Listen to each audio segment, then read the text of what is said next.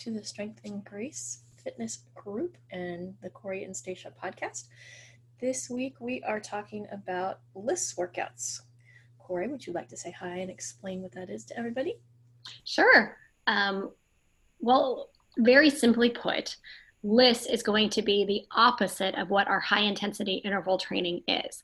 So LISS is going to be low intensity, steady state.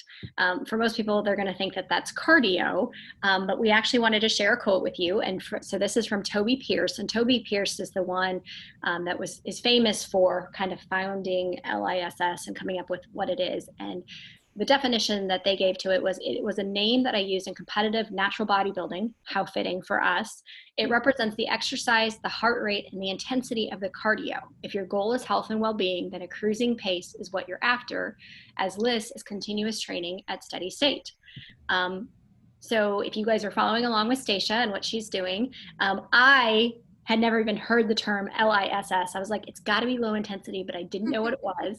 But I saw when she was doing my brain was not functioning, so I couldn't remember the steady state portion.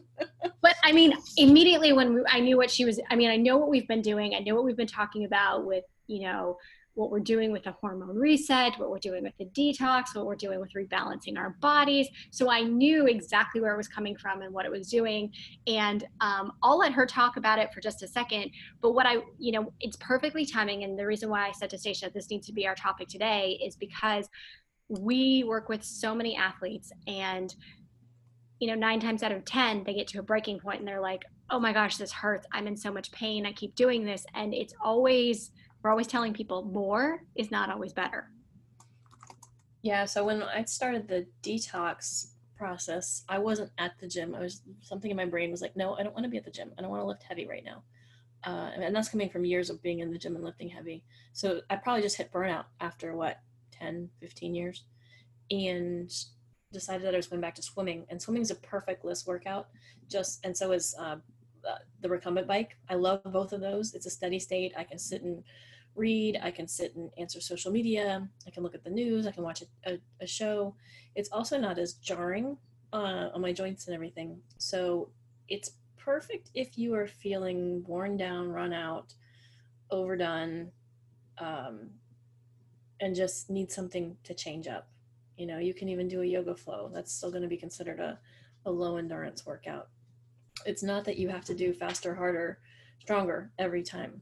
It's 50 to 65% of your max heart rate. You should still be able to hold a conversation. So I know when I was swimming with Tony the one day, we were doing the breaststroke and still able to have a conversation. So I knew it was a perfect workout. And for me, that was awesome. The other thing too is I know I've told Corey before, is the other fun part for me is for 20 or 30 minutes, nobody can contact me. My phone is in my bag. My watch is monitoring my heart rate and my swimming, and goes into workout mode and will not let any calls or texts or anything come through. So it's a perfect little 30-minute break from reality. Doesn't happen the same thing on the bike, but that, because I'm usually got my electronics out for that one. But it is perfect to kind of tie it into the detox or just getting started. You can be walking, you can go hiking, you can be on the treadmill. It's just a slow, steady pace, and it's a great time to socialize if you want to do the treadmill with somebody else next to you. Still have your conversations. Our HIIT workouts are usually when we're sprinting, and I know my muscles and my joints all love the response to that too. But sometimes you need to take a break, switch it out.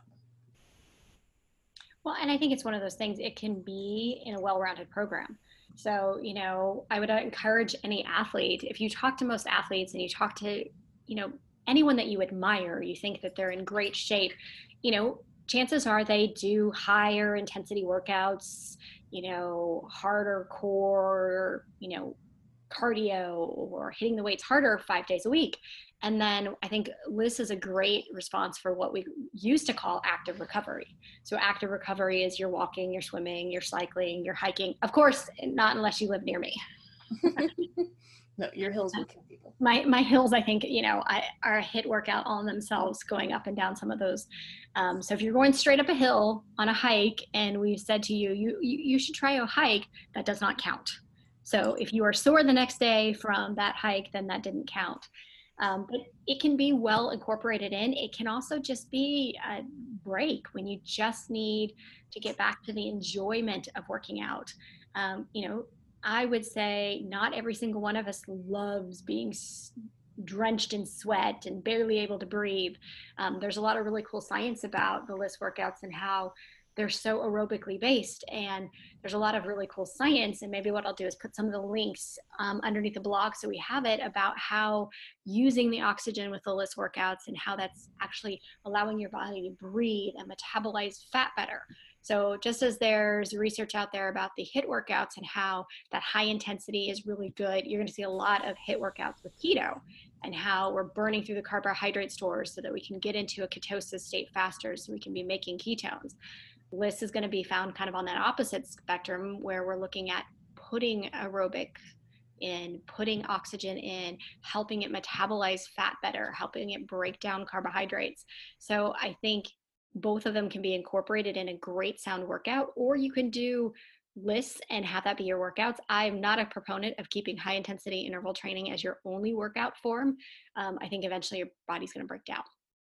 Oh yeah, and whether it's in a year or 10, at some point your body's going to say no and say it's time to change it up. So I think it's better to have a mix of everything in there. So you go to the gym and you lift weights 3 days a week, and then you do yoga 2 days a week, or you hike on Saturday with the family, or you take up roller skating like you used to as a kid. Some of the things that are fun. Although I will warn you, if you take up roller skating now as an adult, your fear of falling is far greater than it was when you were a kid.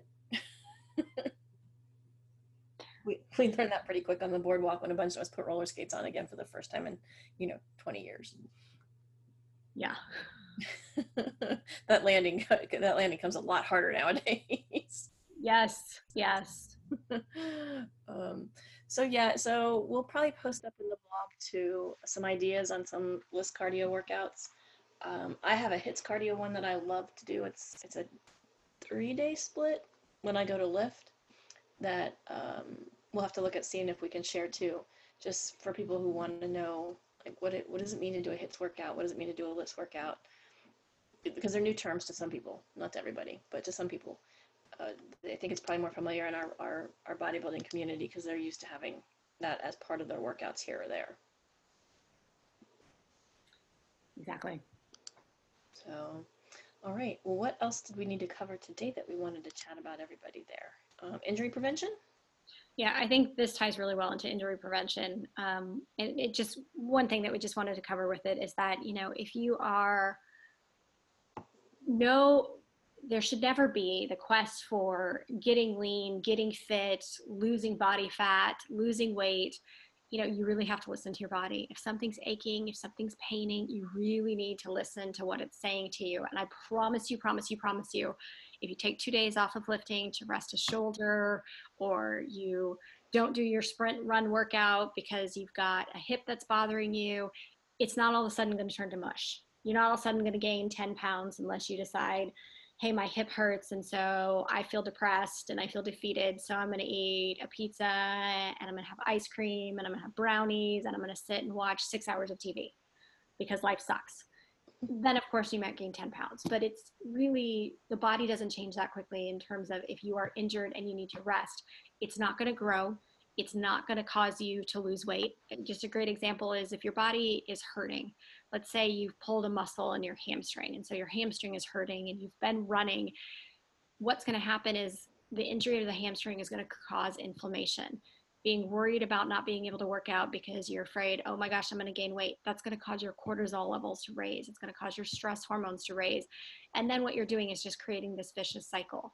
Whereas if we just took a moment, we took a break, and so the LISS workouts are perfect for this. If you decided to scale back and go in the pool or go for that leisurely walk just to get moving, still focusing on eating your sound nutrition, getting your water in, getting a little more sleep in, you're going to recover much faster than if you decide to push through that injury and just see, well, how much can I actually do, because I don't want to give anything up. And so that's really the key, is making sure, listen to your body in this process. Yep. That's why I love it. I love balancing it out. It's an active recovery. I just like that it is really another word for active recovery. Yeah, and I think, as we're on the topic here, we'll write up this blog. So we'll include the transcript here, and then we'll just put a couple little blurbs to go with it in terms of LISS and high intensity interval training, the differences between them.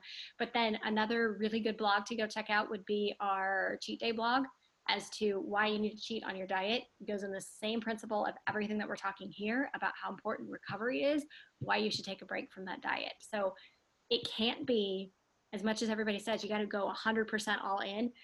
Sometimes you're going to succeed and do much better if you're at 85% or 90% in, and you give yourself a 10% cushion to be human. Yep. No, I totally agree. Except when you're competing, then you don't get that 10%. Right. Well, and that's why.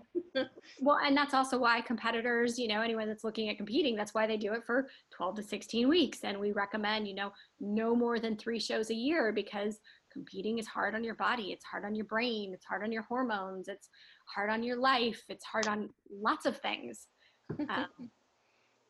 But that's why you only do it. So, you don't do it all the time. Yep. And as much as people want to say, but I want to look like a competitor all year round. No, you don't. You think you do, but you don't. The ramifications are no, you don't. So. Yeah. I always ask those people, so what are you going to sacrifice? Is it your family time? Is it your time with your friends? Is it your sleep? Is it going to be sweet treats that you like? What are you going to sacrifice to look like a competitor all year long? Because you have to make sacrifices to compete. That doesn't mean that it's not fun and it's not enjoyable and, exhilarating to be up on that stage, but still, every competitor, ask any competitor, they made sacrifices to compete. Yep. Very much so. But I like this balance that we're talking about. Getting so it's not so frightening for people about trying to get healthy, and how to get healthy and how to work things in and still keeping it fun. So, all right, guys. Well, that's a wrap for today. Make sure you check out the blog for the links to the background information, as well as some ideas on some fun workouts, both LISS and HIITs. And stay tuned for next time. We'll talk to you later. Bye, guys.